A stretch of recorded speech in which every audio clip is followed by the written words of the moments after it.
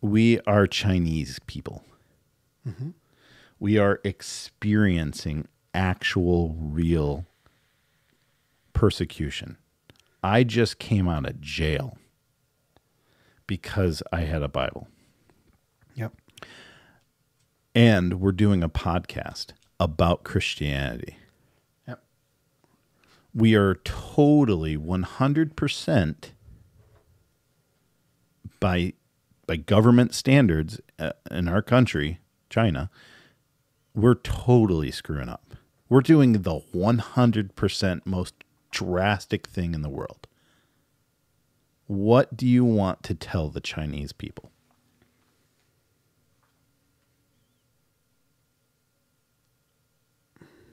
You've got this show. You're going, every Christian church in China is going to be able to hear what you have to say. You're experiencing enormous persecution. You've got 10 minutes. What is it that you're going to tell them?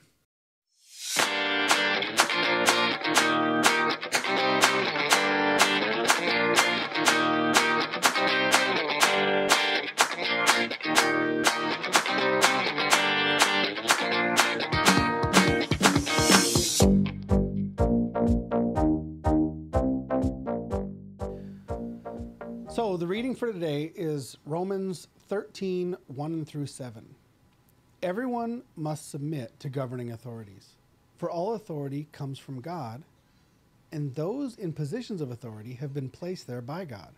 So anyone who rebels against authority is rebelling against what God has instituted, and they will be punished. For the authorities do not strike fear in people who are doing right, but in those who are doing wrong.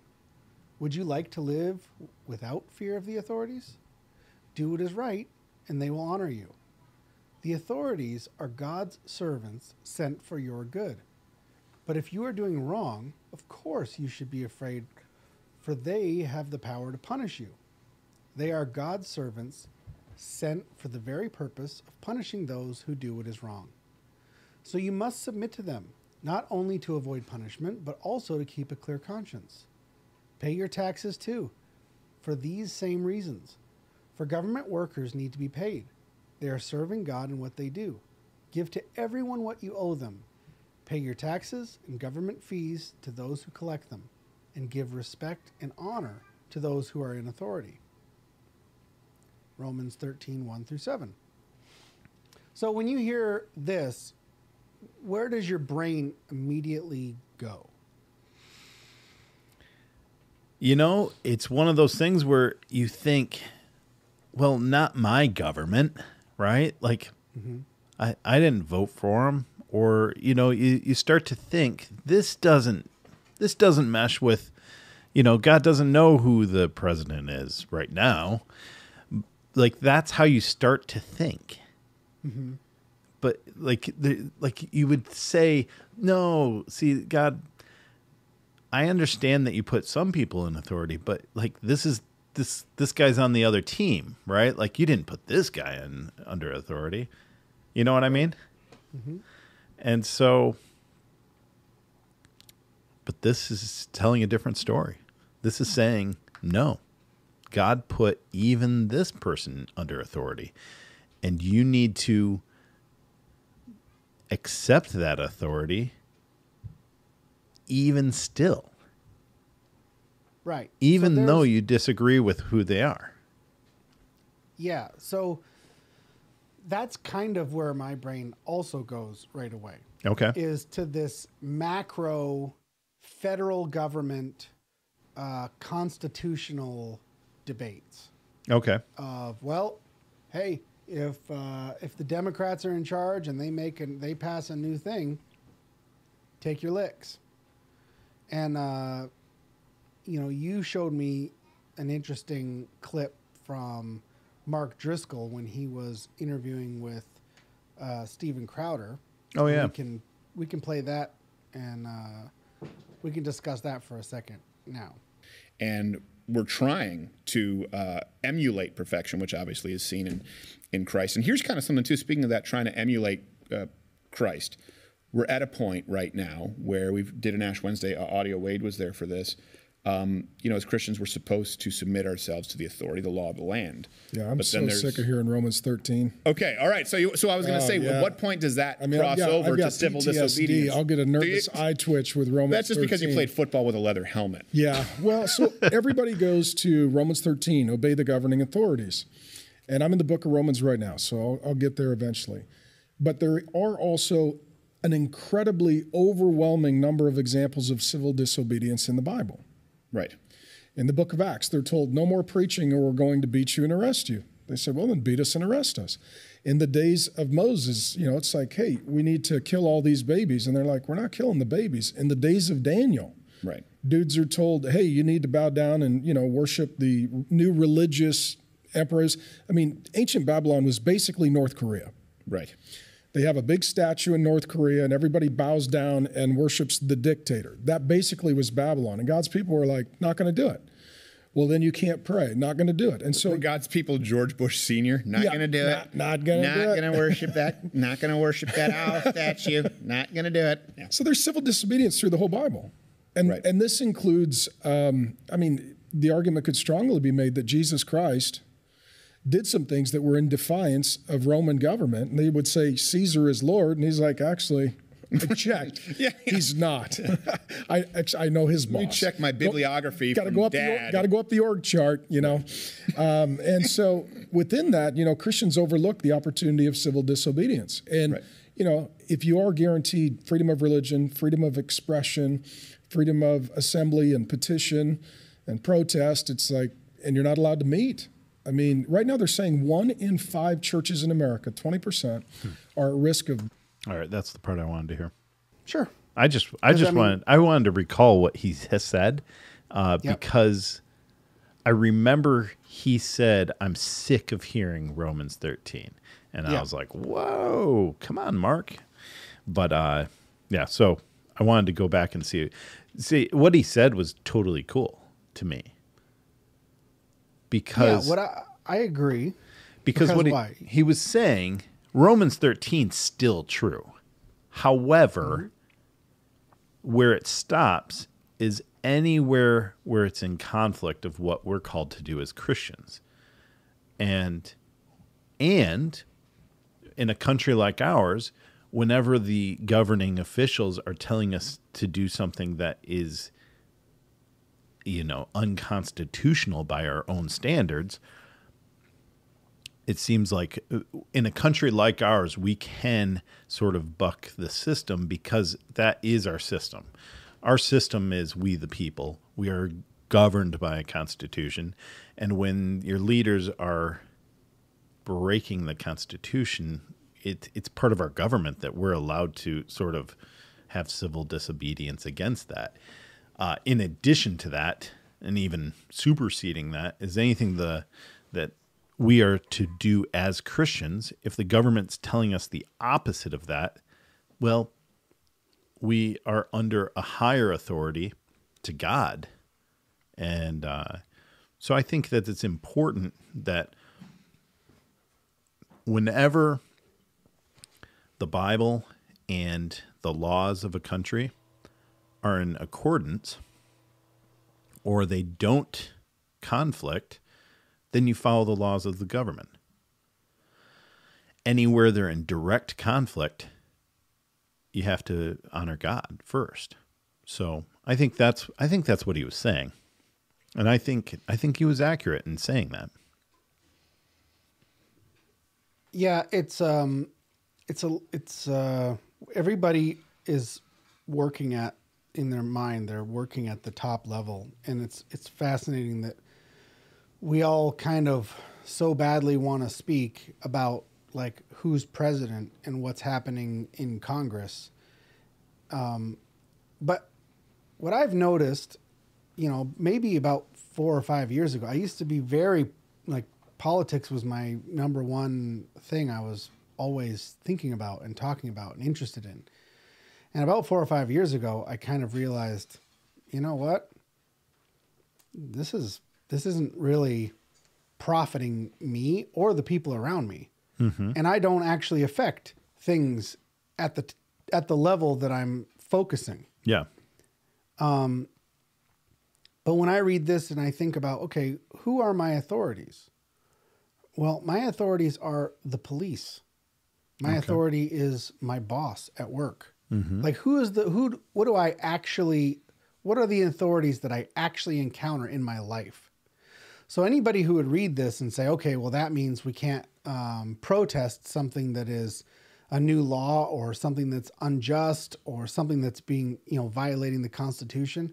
To me, any Christian who would extrapolate from this passage that says, okay, well, we just have to take whatever happens, is really being kind of lazy in their analysis, because, we have a law, and if those are being changed or trampled on or we're the ones. I mean, it's always the people who elect or put in the system.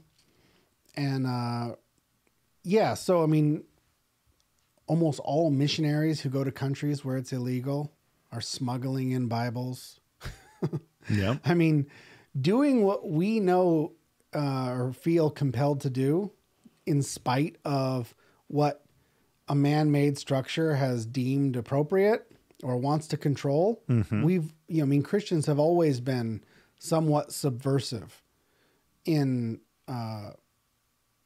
because oftentimes people who are in authority feel threatened by, Christianity or God and, a standard that is separate from the one that they're creating.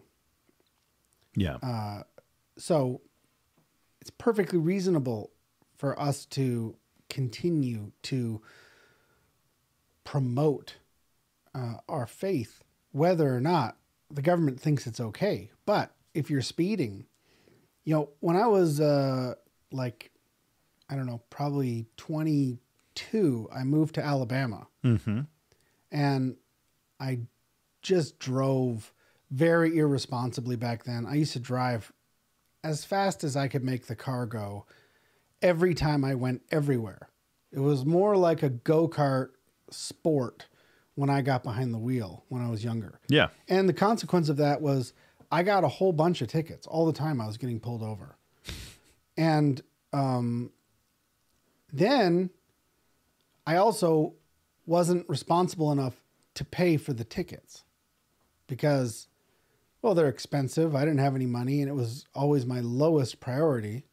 And so I would end up racking up all these violations. So if I got pulled over, it was a big problem. And I remember I had 8 or 9 of them in several different counties. And I knew I was going to have to take care of them at some point. So I saved up a bunch of money, and I had already moved out of Alabama, but I drove back to Alabama to take care of it. And as soon as I paid the first one, they arrested me on the spot. Huh. Because they're like, where have you been? You were supposed to pay this a year and a half ago. You didn't. Oh, and by the way, there's 3 other counties that you're wanted in. So they arrested me and transported me to another county. And then once I went before a judge and negotiated and paid those, they didn't let me go. They put me in jail till I waited for the police to come from another county and pick me up there and transport me to the next one. And I went to 4 different counties, and it cost me almost $3,000 of just the fines.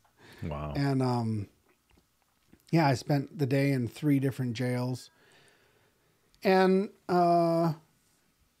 it actually changed my driving habits. Yeah.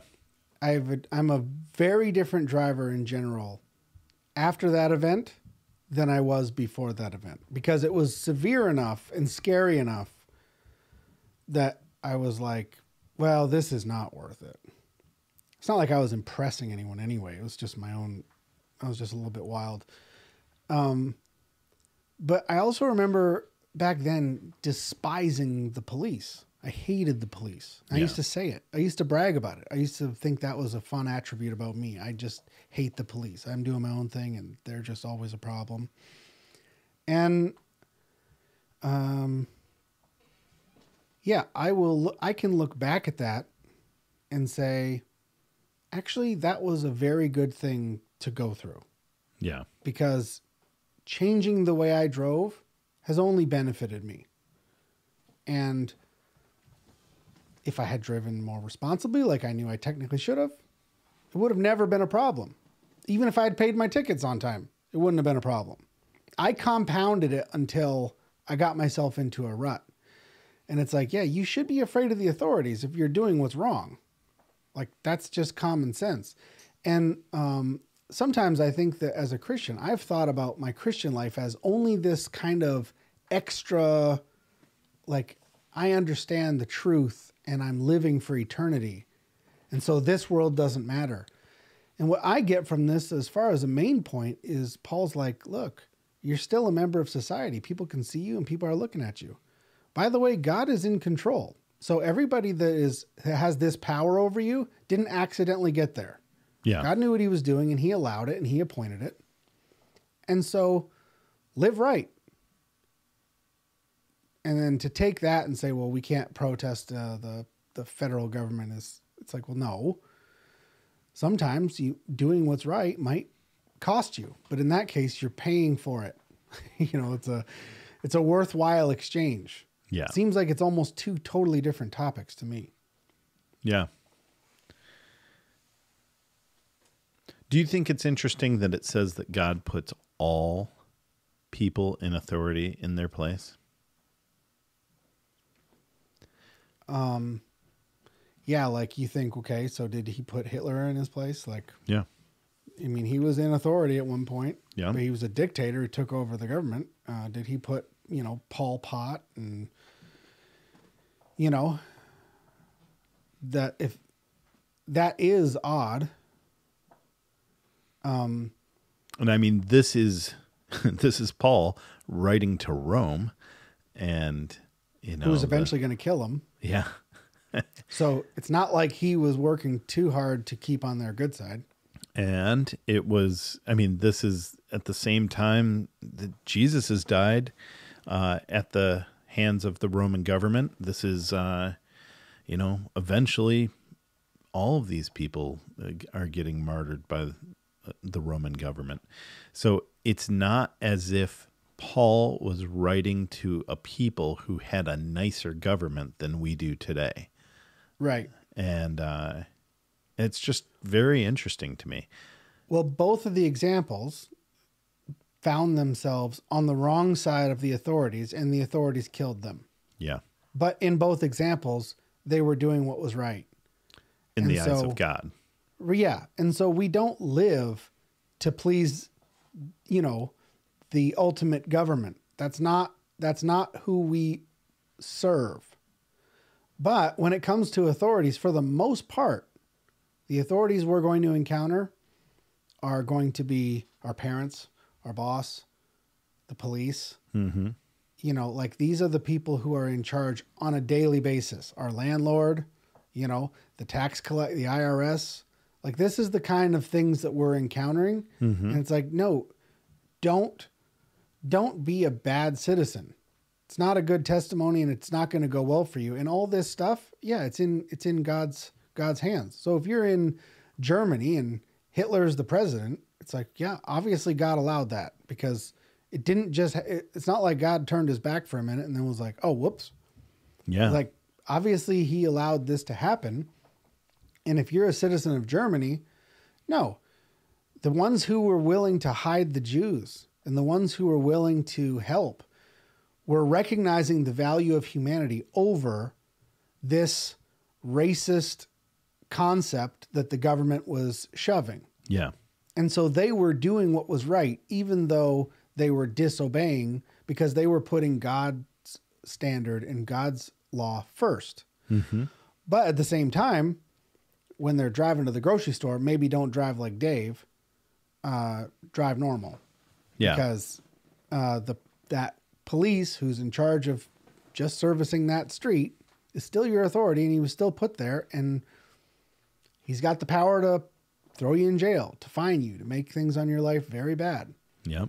Yep. So, yeah, I think you really nailed it when you said it's really like if there's no direct conflict, then the question is, are you going to be a good citizen or a bad citizen? As bad as the government was in Jesus's day, Jesus refused to be a revolutionary. Yeah. And that was why they called for, when Pilate said, all right, look, we always let someone go on Passover. We give somebody just, our tradition is to give somebody a free pass even though they don't deserve it. Mm-hmm.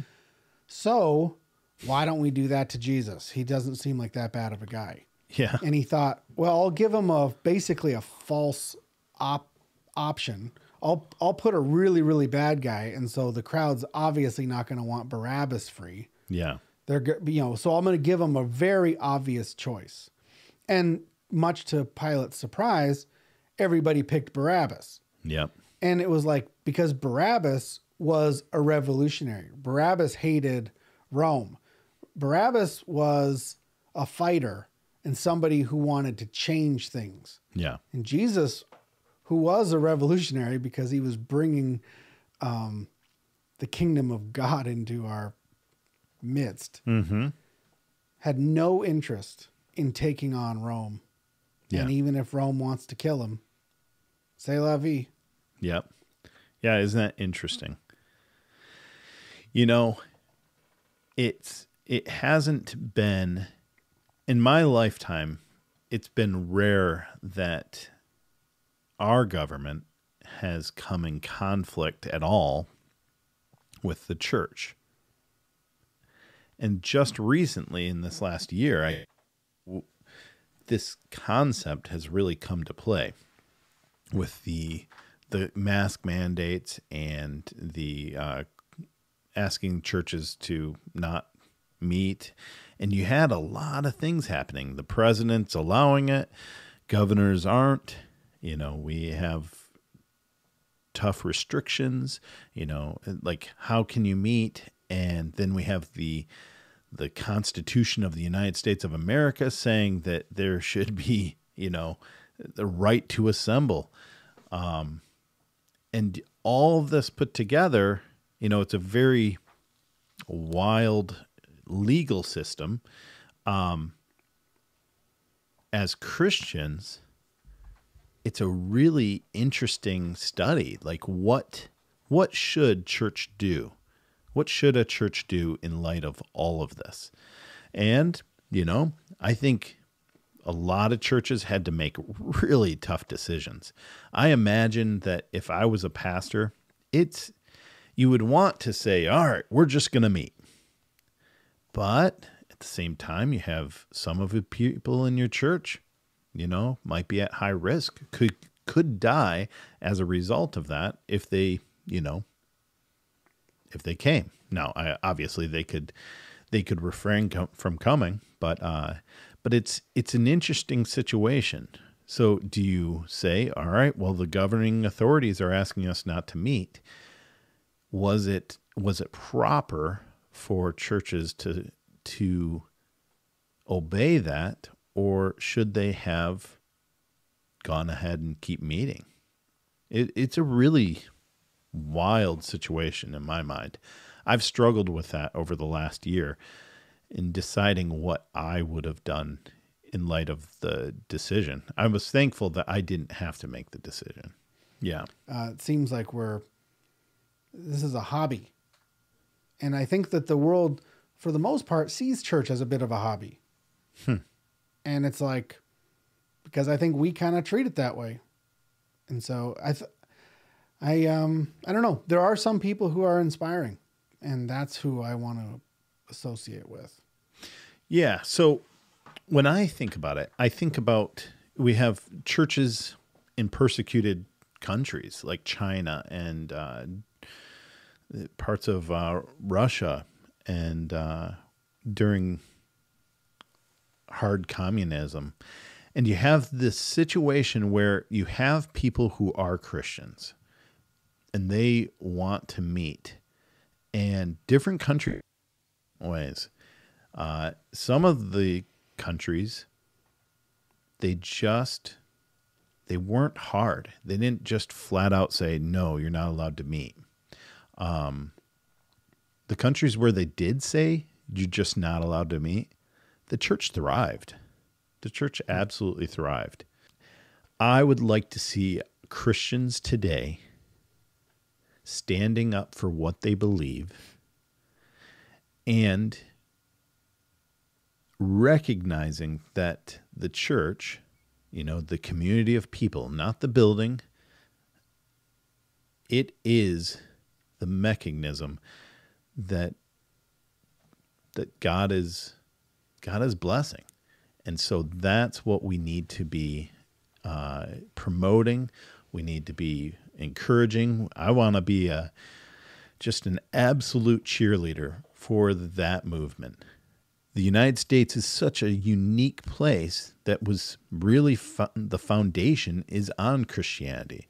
So we've been able to experience freedom of religion and be able to exercise our freedom in a free country. But you can see that slowly eroding. And it's difficult because it's like, how do you distinguish what is Romans 13 things where we should obey the authorities and should we meet? And I think a lot of pastors, a lot of elders boards really struggled this last year with distinguishing the right way to handle this situation. I think a lot of churches made mistakes. I think a lot of churches on both directions. I think there was a lot of mistakes made, but I would like to see people come out after this last year and say, okay, this is how we're going to handle this sort of thing going forward. We are a community of believers, and we are going to meet regardless of the situation. Well, our doors will be open regardless of the situation. Well, if people come, they come. Yeah. But it's like, it's not compelled. It's like, that's why I don't understand. Like, we're going to meet. It's like, well, the leadership doesn't even get to decide if we meet. The people decide to come or not. It's 100 individual decisions. Well, and so let's the take it even.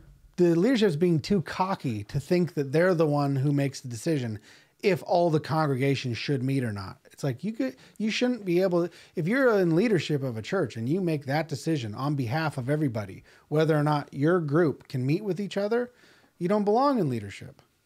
Well, I mean, I would argue that the Bible puts that leadership in place as well. So I would agree too, to shepherd the flock. And if you say, hey, I'm not going to be here anymore because I don't think the flock should get together, well, then your church isn't your thing. They not virtual services? They offer virtual services, sure. Okay. Well, I'm taking it a bit further. Forget the doors. I want to see the Christians meeting. Yeah. I'm not talking about the church. You should look for a church where there is leadership that is standing up and standing for something, and then stand with them. Because there will be a day coming. And I don't know if it's going to be soon or if it's going to be 10, 20 years down the road. But it's going to happen that something like this, where there is the Christian faith and the government, and they're going to be at odds with each other. And people are going to have to make a choice because the choice will be forced on them. Mm-hmm. And the best way to avoid that or push it down the road is to be a people who live from their convictions and won't be moved. And I don't know how to encourage that positively, but I just see so many Christians with so much energy and so much desire, so much fight in them. And I say, well, don't go on your own. Don't be a Facebook warrior. Don't fight the individuals that you're running across who is either going to see Jesus in you or not. Mm-hmm.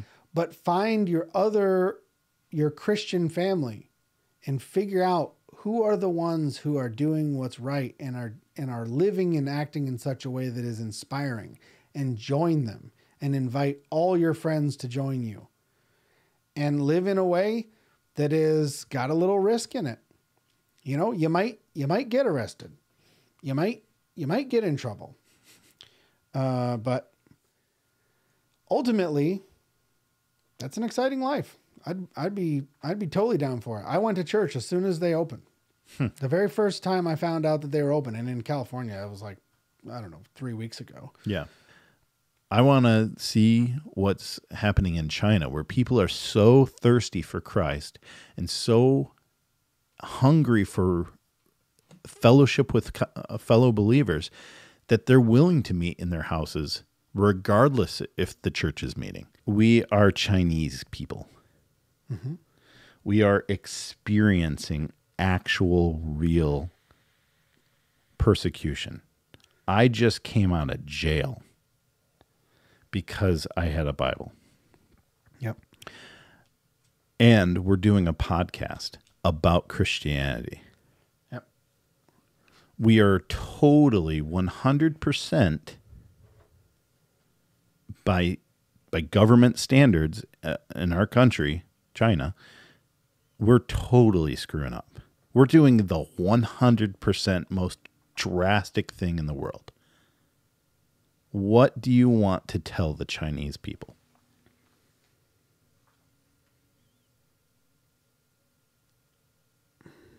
You've got this show. You're going, every Christian church in China is going to be able to hear what you have to say. You're experiencing enormous persecution. You've got 10 minutes. What is it that you're going to tell them?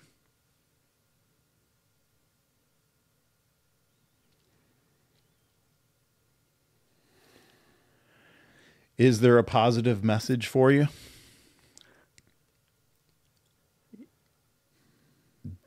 And the answer is yes. There is a positive message. Interesting. I don't know what it is. I would be talking about heaven.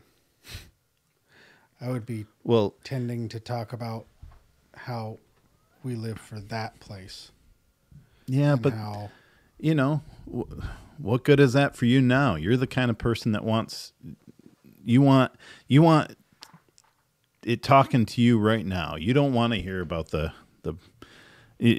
that's like talking about the difference between the Jews and the Gentiles. Talk to me right now.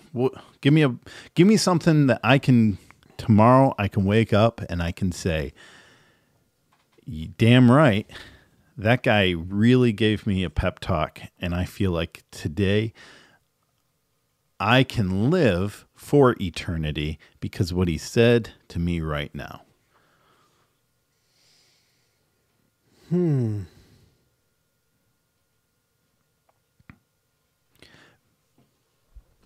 Rush Limbaugh, I've told you this before, is really good at this.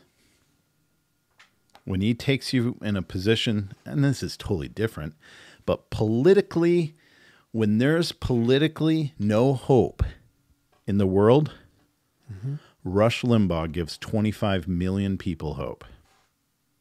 And he's so good at it. He's positive. He's just given you a pep talk, and you come away and you feel like he's right, I'm on his side, which means I'm right, and going forward, we're in business. I would tell the story of you. If I was the one on the microphone and I'm doing a show to China where everybody's persecuted, but all the underground churches are listening to my words. The reason why it's difficult for me to think of it quickly is because I don't have a testimony to share. And so it's hard for me to tell them what they should do, given that I don't have that experience or shared understanding. But what I would do is I would take you, who was out of jail, and I would tell your story. And I would find other people, and I would tell the story of other people and the price that they paid, and I would show the fruit of their life as evidenced by their actions and the consequence of their actions, I mean. And I would say this needs to be all of us. You know, they can't stop, they can't get us all, kind of thing. And it's like your brothers and sisters are being robbed by the government, and they are blind to this message because of these rules. And so we have got to take that seriously. And even if it costs us everything in this life, the payment for that is tiny in the scope of eternity. Get one other person in the boat. And then I would use examples of people who had paid high costs, because that would inspire. When I hear you went to jail because you got caught with the Bible and you just now got let out. And I know all the horrible things that happened to you in jail. And I know how, you were separated from your family. But while you were in jail, you led this person to the Lord. And we followed that person. And that person started their own home church over in this town. And there's 400 believers meeting in that basement now because you went to jail. And that person is now back in jail, only he's back in jail for something good instead of something bad. And, you could tell the stories of people who are persevering in spite of the problems. And that's what I would do. I wouldn't have anything from myself as a collective, what we need to do better necessarily, I think. There it is. You're right. That everyone would listen to. Everyone wants to hear that. I think I got it. I mean, you did a really good job with saying the China example, because you really did stump me. And I thought myself, man, maybe I just don't have a message, so all I can do is criticize. And I think that's actually kind of right. I have never done anything positive. I have never stood up for my faith. I've never had to assert myself or feel like I'm being a Christian at my own expense. Or at least point them in the direction of what right would look like. Yeah. And then I think to myself, well, who's doing it right now? And I go, well, we don't have any real overt difficulties. And it just seems like at the very, very hint of any kind of a headwind, we all fold in fear. And so it's like, well, I'm sure there are some. I know there are churches that are incurring fines and stuff like that, but I haven't taken it on myself to do the research and figure out what is it that they're doing? What is it that they're saying? Mm-hmm. Maybe I should. Because in some sense, this highlights that I don't really know what the right answer is. All I have is the frustration, and then I can call out, well, that sucks. But you're right, that's not a very good show. So let's say, what do we stand for, not what do we stand against? I totally believe that. Yes. That would be a great way of saying it. What do we stand for, not what do we stand against?